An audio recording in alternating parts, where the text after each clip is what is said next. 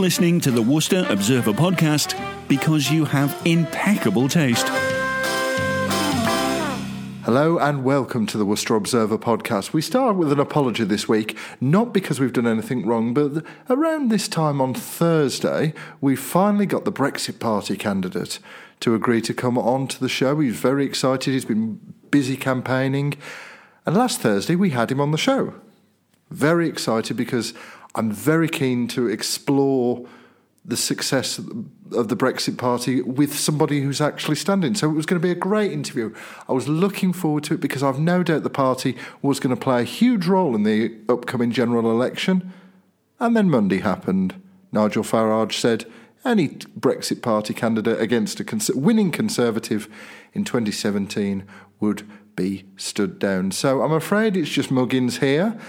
Claire will entertain you. I will probably bore you to tears once again, but no Brexit Party candidate. And that's a shame. Couldn't he have just come on anyway? Or we did pester him, and we pestered him for a quote.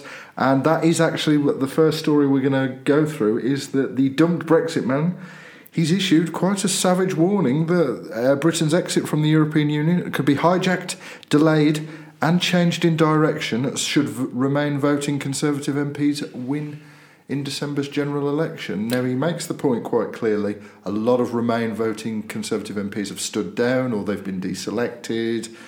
But there's a number of Remain voting Conservative MPs that voted to remain in the referendum that are still in Parliament.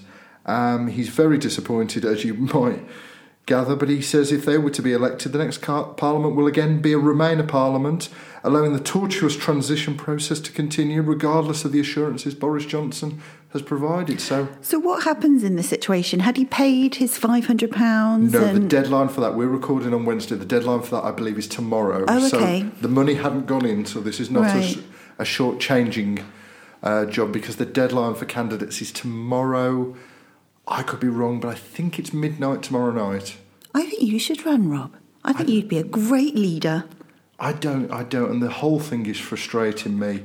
And just getting back to Mr. Potter, Martin, I should actually say it's Martin Potter. We keep telling him the Brexit Party candidate. Martin Potter was the candidate. Martin Potter. He's also added a line. He regretted the electors may not now have the opportunity to vote for a candidate who actually believes in Brexit. Now, I should say we're in the election period, so we've gone and sourced the reaction from all the candidates standing, and it's important to say that Robin Walker said that it was clear that we can now deliver Brexit, and although he voted Remain, he stressed very eloquently on the record. He's got a record of voting to leave with a deal. He campaigned in the referendum to Remain, of which he makes no bones about it, but he's rolled up his sleeves since then to actually get the deal done. Stephen Kearney, the Liberal Democrat candidate, is now likening the Conservatives to the Brexit Party, and they're one and the same. And Labour's Lynn Denham actually expressed her sympathy for Martin Potter because he'd started campaigning and now to be withdrawn from the front line. And she made the point that democracy is all about choice. And I happen to agree with her because Claire and I had a rather heated Brexit discussion last week because one day we'll record what we do. Should. That would be the best podcast ever. We'd go straight to the top of the iTunes charts. If you think Question Time's heated at times, it's nothing compared to what we can get up to. But we all stay friends. But we stay friends, exactly. We've proven that you can have a Brexit debate and actually still get on with each other. Claire... I think it's quite clearly, I'm not outing you, that you'll be voting Conservative and you've backed Boris a lot. But what gets me with this Brexit Party withdrawal is I think there's a lot of Brexit voters that have been very taken in by the Brexit Party, and it's preached a lot of what they've been wanting to hear from a party. And I think to take that away I think it's a bit silly. Because I don't think they're automatically going to go straight back to the Conservatives because Nigel Farage just said so. It's a difficult one, isn't it? And I think it's no size fits all. I think it's going to be very different and dramatic across the country. I think in some areas maybe it's going to work in their favour. Other areas, who knows? It's interesting times, isn't it? It is. I mean, I get. On the surface, I get it. They don't want to split the Leave vote because they can see that the Remain vote looks like it's going to go Labour, Lib Dem, Green, Plaid, Nationalists.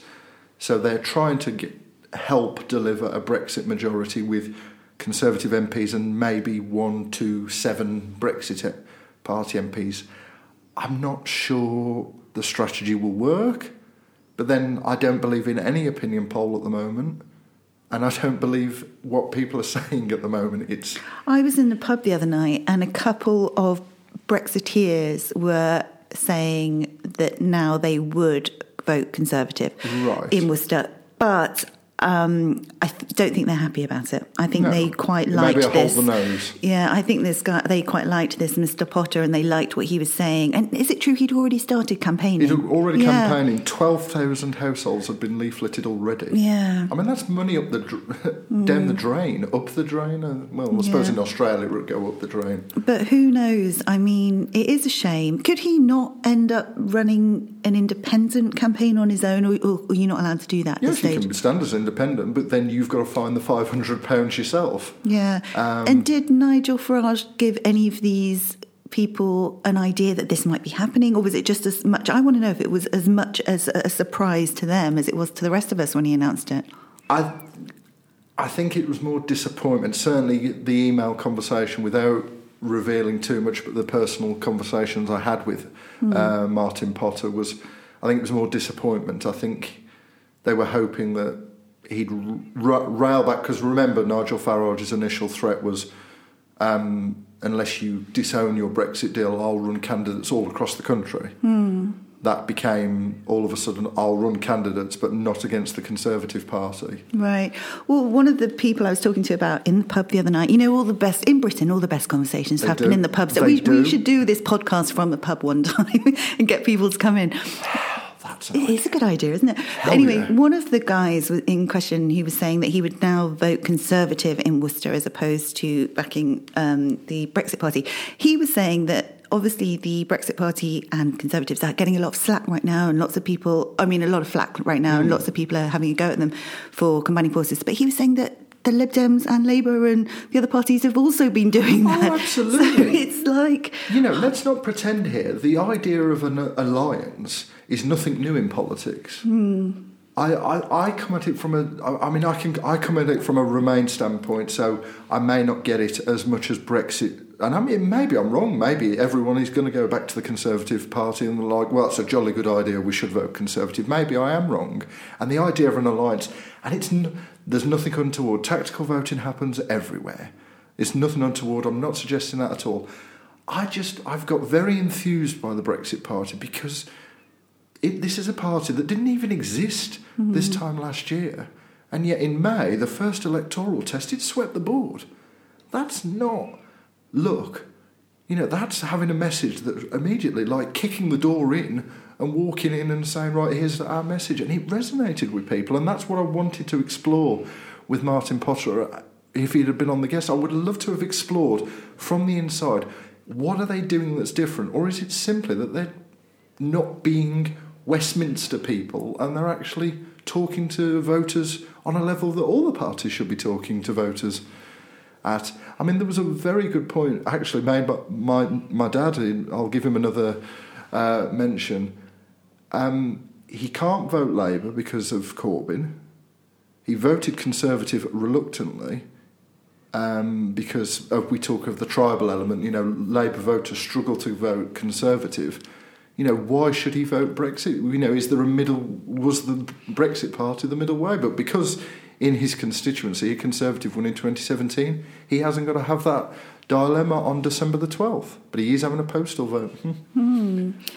I know, it's, if we could just have a crystal ball and see what will happen. I think it's going to be really interesting. And I think you're right about the polls. They change daily and who knows if they're accurate. I would put a health warning out now. The only poll that matters is at 10 p.m. on December the 12th, and that'd be the exit poll, because I think there's just so much that could go wrong, that could go right. the cynicism this morning I watched the headlines with is that both parties have pledged to outspend the other on the NHS. Well, this is just general election playbook tactics from 20 years ago. But it is a good time now at the moment, isn't it, for the governments to be borrowing, because they can borrow for nothing. It is, but it's, I get very bored with, we're going to spend more on the NHS. It's a new tactic. Like it's some sort of new tactic. Labour and Conservative have been trading barbs on the NHS for as long as I've been voting. It's ridiculous, it's boring. Actually improve the NHS, and actually, rather than this, well, you can't trust them and we'll spend all this money, it doesn't lead to anywhere, because the next election, 3 or 4 years from now, it'll be, well, you can't trust those on the NHS. It's boring. Actually bring in some proper reforms that you don't need to use it as a political football. It's a cheap football, a little bit like Brexit is a cheap football. But we will see. I would say the only opinion poll that matters, as I said, is on election night itself, because I think there's just so much of a variance. There is. You don't know what effect all sorts of things can come into play here. I mean, Corbyn is not out on the road yet properly. Once he gets out on the road, it'll be interesting to see if he can do what he did in 2017.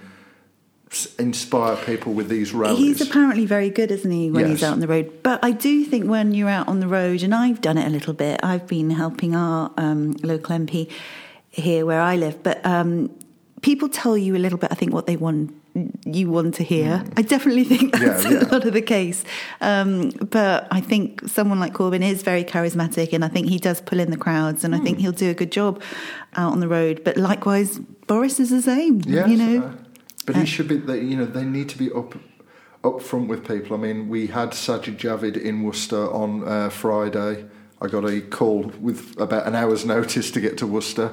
Oh wow! Did you meet him? Absolutely delighted to meet him. And do I tell this story? Oh, tell this story. I love Sajid stories. Well, do you know what? He's been dining out on it for 9 years. I've been dining out. I'll self-admit I've been dining out on this story for 9 years. Now as the Chancellor, I will tell the story, because the Chancellor of the Exchequer says this about me. He was standing to be Julie Kirkbride's replacement in Bromsgrove in 2000, and I want to say it was late 2009. It may have been early 2010. But there was a short list of 6 to replace her as the Conservative candidate. And a number of them, including Ruth Davidson, actually met with the Bromsgrove editor and star of the Bromsgrove Standard podcast, Tristan Harris, and myself. One of those to meet us was Sajid Javid. Oh, wow, okay. And, you always meet them because it's the first chance to make a contact. Any good journalist wants to get the contact, your feet under the table early on. But you thought, it's going to be half an hour and he's going to be busy and he's going to want to go somewhere else. I think me and Tristan, or Tristan and I, should I say, spoke to him for over an hour. Oh, right. And he just revealed everything about his past. That's the first mention, I believe, that his dad was a bus driver, about Rochdale, and his mum owned a dress shop. Wow. But he told us all about his background and everything. And I like to think my political antenna is pretty good. But half the time I'm wrong. I like to think I'm right, but half the time I'm wrong. You know a lot about it. So. But I actually said to him, I said, if you speak to the people of Bromsgrove with the passion that you've spoke about becoming an MP to us today, you will actually increase Julie Kirkbride's majority. Now, it was a sizable majority at the time. It was over the 10,000 mark at the time. So it wasn't like it was a small majority for him to build on. There was already a sizable majority. Anyway, election night comes, goes. He wins and he increases his majority. In front of the Midlands media at the Bromsgrove District Council count, he actually pointed out and went, this guy actually was the only one to predict I would increase my majority. The Conservative majority. You? Yeah. Pointing to you? Pointing to me. Oh, my in goodness. front of everybody. So on Friday, we're at Worcester Bosch, give them a good name check because they... Maybe you are our crystal ball. I'm really not. What did you say on Friday? Let's see if it happens again. No. Friday, we're at Worcester Bosch and we're waiting our turn. The BBC interview him, then the other local newspaper in the city interview him. And then shake his hand. He's like, Rob, haven't seen you for a while. Turns round to the assembled guests and goes, do you know this guy actually predicted I'd increase my majority when I was first elected? Wow. Fame at last. Do you know what? I always think really successful people are really good at remembering things like that. And I remember my dad always tells this story. He met Margaret Thatcher, and she did something really similar. Yeah. She remembered my dad's name, and it was years later, and my dad just happened to be in London with my brother when he was a little boy and waved at her through the gates, and she came over and she remembered my dad, and my dad was just like, oh my goodness, I can't believe you remembered this. And she said, do you know what? It's the little things that matter. Those were her words. And I think with politicians, it's the little thing. The fact that he remembered you, it's such a big thing, isn't it? Well, I'm also a constituent as well, so it's a good glad handing to try and get a vote. I do. They've got a knack. I'm hopeless at it. I can meet someone yesterday and I won't remember their name the next day. But you keep saying I should stand. My memory's hopeless. I know. I wish I was I'm having good. to write post-it notes. I'd be in the House of Commons with post-it notes with a to-do list or writing on my hand or something. I wish I could. But it was very good. There was a little bit of the Conservative lines to take, which we're going to get in the campaign. There's going to be a lot of, these are the lines we want to get across. But he's developed as a media performer, I think. I think he's very good with the clipped interview and with the very short, sharp answers. And I think he's an asset to the campaign. So I make a prediction that you'll see a lot of Sajid on your TV this campaign, because I think the party will roll him out. I do really like him, and I do like the fact that lots of the Conservatives' lines at the moment have come from Sajid. He was the first one who mentioned about putting the extra 20,000 police officers on the street. That all came from him, that Boris jumped on the bandwagon of that and ran with it. Lots of Sajid's... Cabinet responsibility, collective responsibility. Yeah, but lots of Sajid's ideas and pledges are the message now of the Conservatives. Yeah. And I think he's a big future star, I can imagine him becoming PM one day. I can, easy. He's that sort of persona, I think this one came too early, but I think... He's a bit young, isn't he, at the moment? Well, yeah. I mean, young prime ministers and that, I'm all for. Look at Canada and all that, but I do think maybe in this country... at the start, Trudeau, yes. Maybe not now. At the moment, it's gone a bit...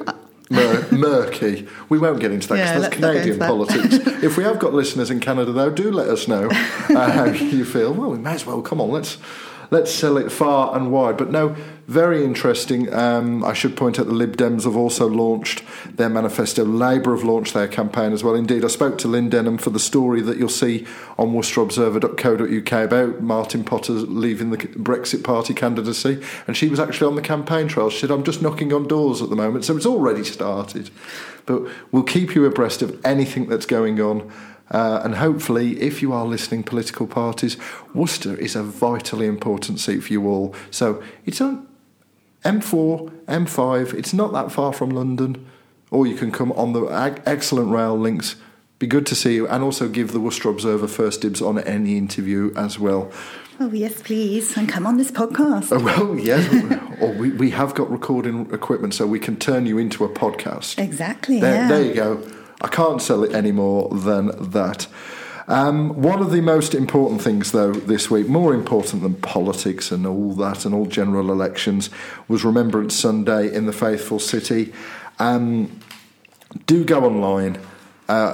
Marcus, our photographer, a hat tip to our photographer, 28 pictures of a rather special Sunday in the centre of Worcester as Worcester remembered the fallen and all those that made the ultimate sacrifice. But if you do get a copy of the paper, if you can go online to worcesterobserver.co.uk and our e-edition, we have got a quite monumental 2-page spread on the inside, lovingly put together by our sub-editors James Isles, who did the pages. A big thank you to him as well, because they look absolutely brilliant, the pictures and everything set out. And I think hopefully we have captured with our own photographer as well, the Worcester Observer's own Marcus Mingins out there taking pictures of Remembrance Sunday. And I don't mind admitting to you again, it moved me, the whole Remembrance Sunday. I'm a big Jessie when it comes to the armed forces and remembrance, and I didn't... Did you see those pictures of the Queen in London, and she had to wipe a tear from her eye? And it's remarkable. That really moved me. And that's the whole thing that's really sort of making me aware of how old I am, but also how old, and that she's not indestructible, is that she now appears at the balcony. She now doesn't lay the wreath. And it's horrible to think that obviously she's getting old and we're all getting old, But almost the Queen. I think we talked about this last week a little bit, that she's somehow indestructible. But I thought it was a marvellous service. I watched it at the Senate. I watched it at home in the end because I needed a break from. Did you see those pictures of all the London cabbies over Westminster Bridge? And apparently they do that every year to take the veterans. Veterans. I was saying that American. I've lived in America too long. That they do that to take their veterans for free. London cabby drivers, and nobody really talks about that, but isn't that lovely? It is. They're the best in the world. I have encountered them numerous times, including... I'll drop another anecdote. If these anecdotes bore you, do tell me, because I am quite a boring person, I think.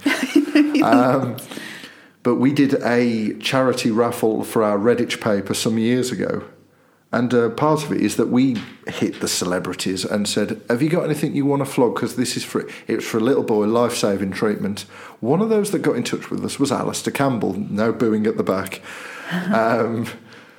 Alistair Campbell said, yeah, go on. I played against Diego Maradona in Soccer Aid. And there's a plug for your ITV as well. I played against Diego Maradona in Soccer Aid. I've got his shirt and it's signed. No way. And it was all in a frame and everything. He said, you can have it. He said, for this little boy, he said, you can have it. He said, raise as much as you can for this little boy to have this operation. The only thing is, I'm in London this day, then I'm in Dublin, Lisbon, and I'm out of the country for about 3 weeks. So I've got one day where I'm actually available, and I can't actually bring it to you, and I'm not willing to post it.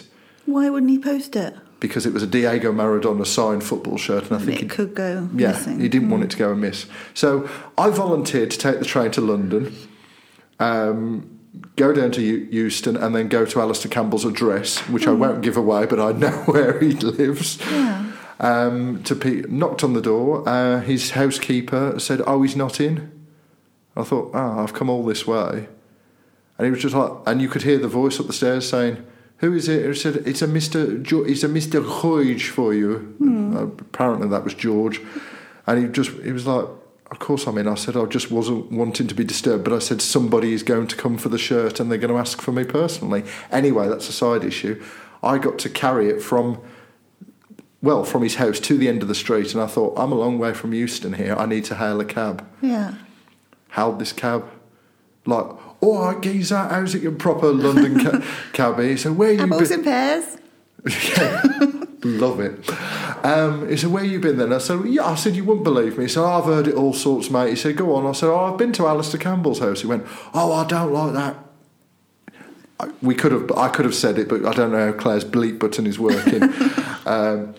I said, "What's all that about then?" I said, "Well, it's for this." I said, "Diego Maradona signed shirt in Soccer Aid." I said, "He's donating us for charity. We're auctioning it off, and we're going to try and raise..." I can't remember what the details were, but we needed to raise a fair amount of money. Was it big? Massive. Yeah, it was in a proper frame. Big frames, the shirt. Imagine the shirt being laid out flat. So you needed to grab a cab. Yeah. Yeah. Well, I could have walked, given the fact I'm nearly 6'2" and I'm quite bulky, but I just wasn't taking the risk because I am also a pacifist. So if anyone fight, I'd be like, okay, just take it.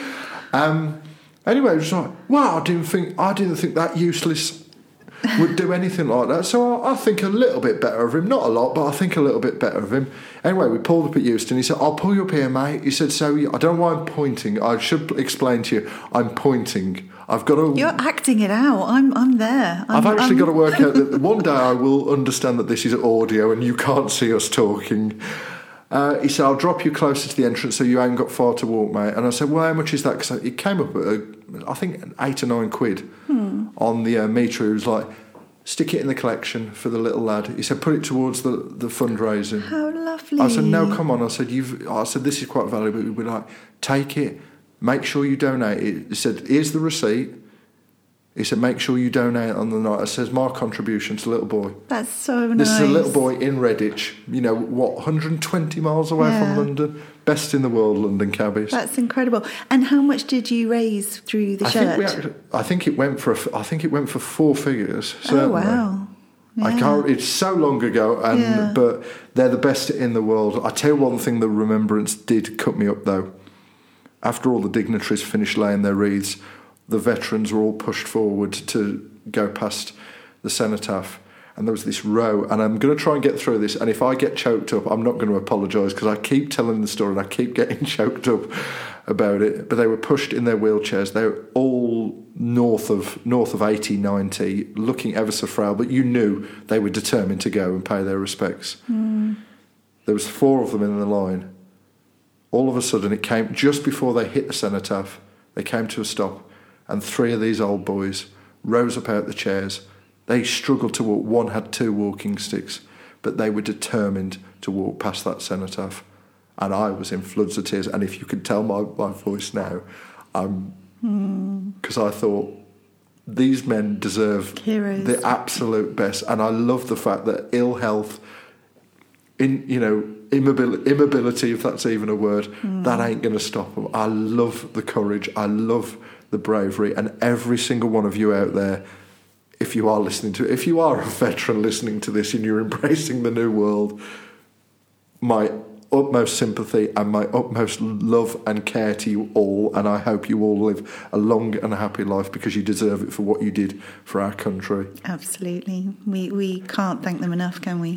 No, and I'm going to try and pull myself together, because, again, I got a bit emotional, and that is absolutely ridiculous. But one of those that was there, I do want to touch on this as well. One of those that was there, it was actually a blind veteran, Michael Stone, 97 years old, but he was there at the cenotaph and to pay his respects, thanks to Blind Veterans UK, the national charity for the vision impaired ex-servicemen and women. Michael suffers with macular degeneration, but this is where I love the spirit of the older generation, and it's what our generation and the younger generation need coming through, because Michael's view on losing his sight to macular degeneration is, and I quote, "I find my sight loss extremely irritating." Oh. It hasn't ruined his life or anything, it actually irritates him. That's so British as well, isn't it? It's like British old school. British old school, but I love there would be people that are much, have got a cold or something, this, that and the other. This has actually changed his life completely, and yet the only thing is, it's irritating him. That spirit, it's no wonder we were successful with men like him on the front line, vowing to just rise above it all. There's a meme going rounds on the internet at the moment. Have you seen it? And it's about an American talking. I think it was in one of the London papers last week, and it was an American talking about being in the war with Brits.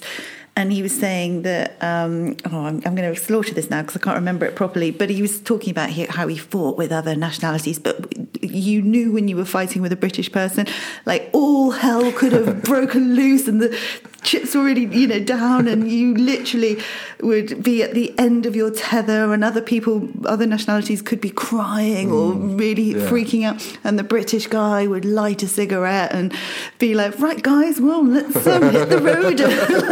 And he was saying that it's true, they just they mock us for the stiff upper lip and then make a joke about it, like, oh well, and the American was saying that it's such an amazing characteristic of our country, and these guys are the epitome of heroes, aren't they? Like they that. Are, absolutely. Their attitudes are just second to none. Every single year, we were debating it over the weekend. My family were debating it over the weekend. My view is on remembrance, and I don't know if you agree. I think we were remembering more as a nation. We spoke about this on another podcast recently, and I think it's getting bigger and better every year. But I think it's the schools that are really getting involved, and I love it. I love the fact that all our young people are becoming more and more involved in this. Because it's so easy, because it's of a generation. I mean, next year we'll celebrate 75 years since the end of the Second World War, since the end of the last truly global conflict. Yes, there has been a lot of war since then, unfortunately. But it's been 3/4 of a century since the last global conflict, and yet it's still as relevant today. It's marvellous. I'm not knocking it at all. It's marvellous, and long may it continue. Long may also something continue as well. The Mayor of Worcester, Councillor Alla Ditter, a character if there ever was one. He's called on city residents to reach out and help the victims of the 5.8 magnitude earthquake which struck in Kashmir in the end of October. He hopes that other businesses will follow that of Altaf's Balti on Tolladine Road in organising fundraising events. And do you know what? If you organise it and you get in touch with him, he'll help you promote it as well. And you do need his promotion because he will promote it. He's a fantastic mayor, He's a fantastic character. If you want to just donate money, though, to the victims, Worcester has got a very strong Kashmiri community. Do visit www.justgiving.com/crowdfunding/Allah ALLAH DITTA DITTA-1 for more. I did want to get that one in. And of course, two little bits of housekeeping. Christmas lights switch on, because apparently now it's Christmas, even though bonfire night was literally last week. They're being switched on 21st of October. That would be a very long Christmas period. The 21st of November, which is next Thursday as we record this on Wednesday. Do we have any famous people coming to switch? We've got the Worcester Wolves basketball team. Oh, okay. So a lot of tall men. Awesome. There'll be a lot of tall people. Are they going to jump up and are they going to set the switch really high?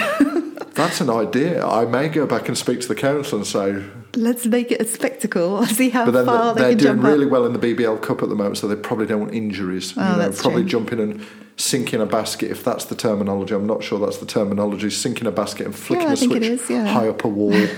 And also, if you want to do your Christmas shopping on a Thursday, we've got free parking from 6 p.m. every Thursday in the run-up to Christmas, starting on December the 5th as well. What a fantastic idea. That's from the City Council. And that's just every Thursday? Every Thursday, December the 5th, 12th and 19th. From 6 p.m. you can park on a Thursday for free to do the late night shopping. And also you can park on Sundays to pay for 3 hours and get the rest of the day for free on Sundays starting from December the 1st as well. So 2 chances to go and get your Christmas shopping done and not do what I do, usually get it done around the 23rd or something, having planned months in advance. I'm exactly the same, Rob, exactly the same. The only problem is that I had this similar last week with the poppy, not buying a poppy till the last minute because I keep losing it. I did one year, I was very organised, and then I forgot where I'd put it all. So I had to spend about a week going, where have I put that? That's right. What, you forgot where you put all your presents? Yes. No. How big is your house? It's not that big, and it was actually the flat I used to live in before we moved into this house. I could not remember for the life of me. I had a brainwave, and I thought, I'll put them there because that's inspired. Nobody will find them there. But I guess also with your little one, you have to hide them away, because little ones these days, they search them. I know, I used to when I was a kid. I used to look everywhere. Tactics? Oh, he's not gonna listen, and he's so obsessed with Pudsey Bear that that's a separate story altogether. Our tactic is just we've got a spare room. He's banned from going in there from a certain date. Oh, that's a good idea. But if you're listening, Jacob, if you're somehow listening, that's not true at all. That's not true at all. That's get me out there. But that was... No, do you know what? I'll leave it. There's too many anecdotes gone on this week. One thing that I do want to draw your attention, we will have a podcast, so I might update you next week after we've done this. Councillor Andy Stafford is tabling a motion next Tuesday. We're recording this on Wednesday the 13th. On Tuesday the 19th of November, there will be a motion in front of Worcester City Council for a memorial bench in memory of Stuart Denley Maxwell, the Claims councillor who's tragically passed away in June of this year. It's in June of last year, sorry. At the age of 60, leaving behind his wife, 4 children and 4 grandchildren. Andy Stafford is a very good friend of Councillor Stuart Denley Maxwell, and he's proposed that a memorial bench goes in the newly created Riverside Park. Okay, nice. Do read that story. It's going up online, I think, tomorrow. If it's not tomorrow, it's Friday on worcesterobserver.co.uk, and we'll bring you all the latest on next week's podcast and hopefully in next week's paper. Well, we won't get it in next week's paper, but we'll put it on the website. I hope it'll be resolved, and I think it will be resolved by all the parties, because the man was a very, very popular member of Worcester City Council. Just before we do the What's on Worcester Roundup, a very best of luck to Worcester Warriors, who are getting on a plane in about 2 hours to fly to Russia, a 2,300-mile trip to play a game of rugby in the European Challenge Cup. So 4,600... 4,600 round trip to play against RTM in the European Challenge Cup. Wow, I That's didn't a know. long I way didn't to even play know they rugby. did all that. Yeah, Is it often that they have to fly That's abroad? the first time I think they've gone to Russia. Okay. It's Western Russia, but it's still a trek all the same, especially when it's called the European Challenge Cup. Wow. But good luck to the boys there on back of a 1914 win against Harlequins on Saturday as well, so they go into it on the very best of form. The very best of form is also shown by Claire, because it's now time for the What's on Worcester Roundup. For all the things to do and see this week, it's Claire Bullivant with this week's What's On Guide. Thanks, Rob. And I'm back with some of our top picks of things to see and do this coming week in Worcester and Malvern. Starting on Saturday, the 16th of November, loads of live music going on all over the place. We haven't got time to go through all the listings, so do check out this week's paper or our website. But just to mention a few that I definitely want you to catch, great night on Saturday at Paradiddle's Music Cafe Bar. It's going to be a night of twisted garage punk and rock and roll as three bands at the top of their game come together for a bone-shaking, hip-wiggling, head-banging show not to be missed. It's The Strays, The Shaking Nightmares and Miss Kill. I've caught The Strays before several times and they're truly fantastic, always pushing rock and roll to its limit, fusing a multitude of genres to create a really unique vintage sound with a really gritty modern edge. They're now signed to Western Star Records and described as No Doubt meets Imelda May. Definitely a band to watch, and the other bands also sound fantastic. It's going to be a great night at Paradiddle's. 8 p.m. start there. Also on Saturday, we've got Shakoya at the Worcester Arts Workshop. These guys are Songline's World Music Awards Best Group nominees last year, and they are one of London's musical treasures, performing the rich folk traditions of Jewish Eastern Europe, Turkey and the Balkans. And if you haven't heard them before, the music is very fiery and emotional. The gorgeous songs are very lyrical and virtuosic, but do try and catch them while they're here in Worcester. You'll thank me for it. The Worcester Arts Workshop is also incredible. If you haven't discovered that place yet, do go and check it out. It's one of my favourite places now to go in Worcester. The music starts at 7 p.m. on Saturday, and I hope to see you there. Great night also at Annie's Burger Shack on Saturday with the X-Rays and the VHTs, and also some special guest headliners apparently, who I haven't been told who they are yet, but I know it's going to be great. Always fun and fantastic music at Annie's. Also on Saturday, and I'm excited about this, I do want to try and catch this, it's Diamond, the ultimate tribute to Neil Diamond, going down at Huntington Hall on Saturday evening. Where it all began, we hardly know, but Jamie Knight is proving himself to be the UK's best tribute to the fantastic Neil Diamond. We all love a bit of Neil Diamond, don't we? Go and see and hear Jamie Knight and the Manuka Band perform Neil Diamond's greatest songs, and you'll be a believer. Get your tickets quick on Worcester Live. Moving on to Sunday, the 17th of November, my top pick is Motherland, happening at the Malvern Cube in Malvern. If you haven't heard about this show yet, they describe it as a visceral, full-bodied, dragged-up howl of a show, exploring nationalism, identity, and our ability to speak out. Some people say it's all about British values. Some people say it's not about intolerance, but it's about not tolerating intolerance. Get my drift? In Motherland, Jo Tayabaji, she unapologetically reclaims the voices of politicians, YouTubers, British Indians and OCIs in an era of India rising and people taking back Britain. This is a show that asks, who are you first, and raises lots of questions and hopefully some answers. Apparently it's amazing, so do try and catch it while it's here in Malvern, 8 p.m. on Sunday at the Malvern Cube. Then my final top pick of the week is on Tuesday, the 19th of November, and nothing is quite as splendid as having Mozart's Requiem performed in our very own Worcester Cathedral, is it? And it's all going to be done by Worcester Festival Choral Society. And by the way, did you know that Worcester Festival Choral Society has brought the great choral works to the magnificent setting of Worcester Cathedral for more than 150 years? Truly incredible, right? Even in this age of digital downloads and music on the web, a live musical performance with orchestra, soloists and choir cannot be beaten in terms of pure joy and symphonic satisfaction, you could say. And how lucky are we to have the amazing Worcester Cathedral for them to perform in?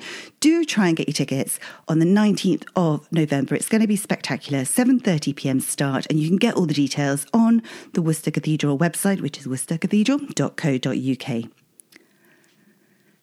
And that concludes my top picks for this week. Remember, if you have an event going on, let us know so we can let everyone know.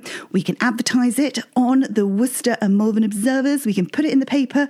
We can put it on all our social media channels and even possibly talk about it on this podcast. Thank you so much for listening. Back to you, Rob. Thanks, Claire, and thanks for listening. I hope I've not bored you all with the anecdotes this week. We'll try and focus on the news a little bit more next week rather than personal anecdotes from me. It's like I've got some sort of stage tour going on. I do apologise for that. If you found them interesting, great. If you found them boring, do let me know and I will shut up.